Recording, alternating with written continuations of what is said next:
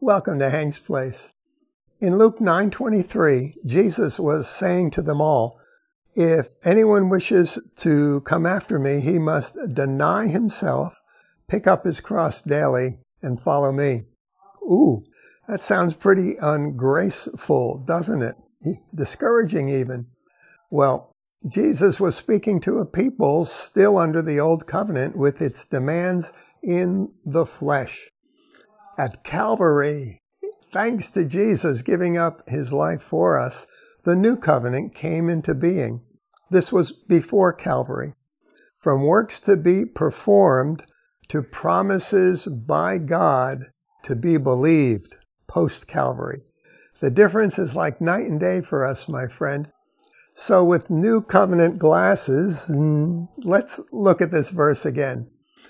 Can you hear Jesus admonishing us to say no to trusting in ourselves, admonishing us to remember we have died with him and have been crucified with him? That's Galatians 2:20. And admonishing us to daily place our trust in him, following the leading of the Spirit. Daily, our flesh will try to rise up or be tempted to rise up and take charge with its lusts, its desires, or its fears and anxieties, or just the lazies.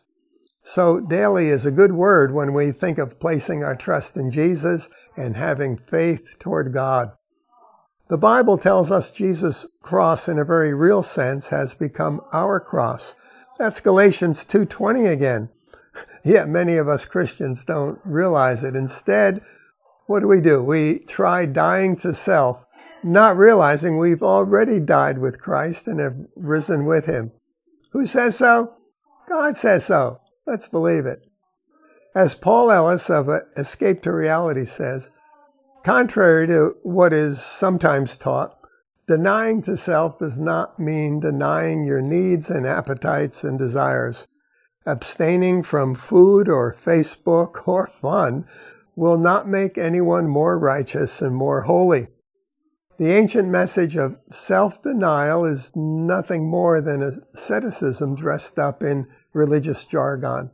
That, my friend, is a message that promotes self-righteousness and do-it-yourself religion.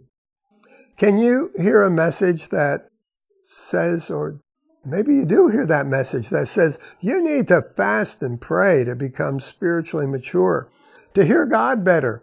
So you decide to fast and pray. And immediately you're no longer walking by the Spirit. You're no longer trusting in the finished work of the cross. Instead, you're trusting in your own fasting and praying to make you mature and more sensitive to God. Have you been there? We've all been there. Where does the Lord fit in this picture? He doesn't, and that's the problem. It's dead religion, and it's a faithless way to live.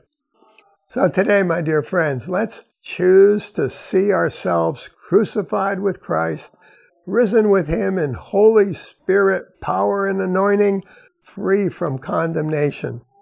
Let's choose to walk by the Spirit. We'll come alive.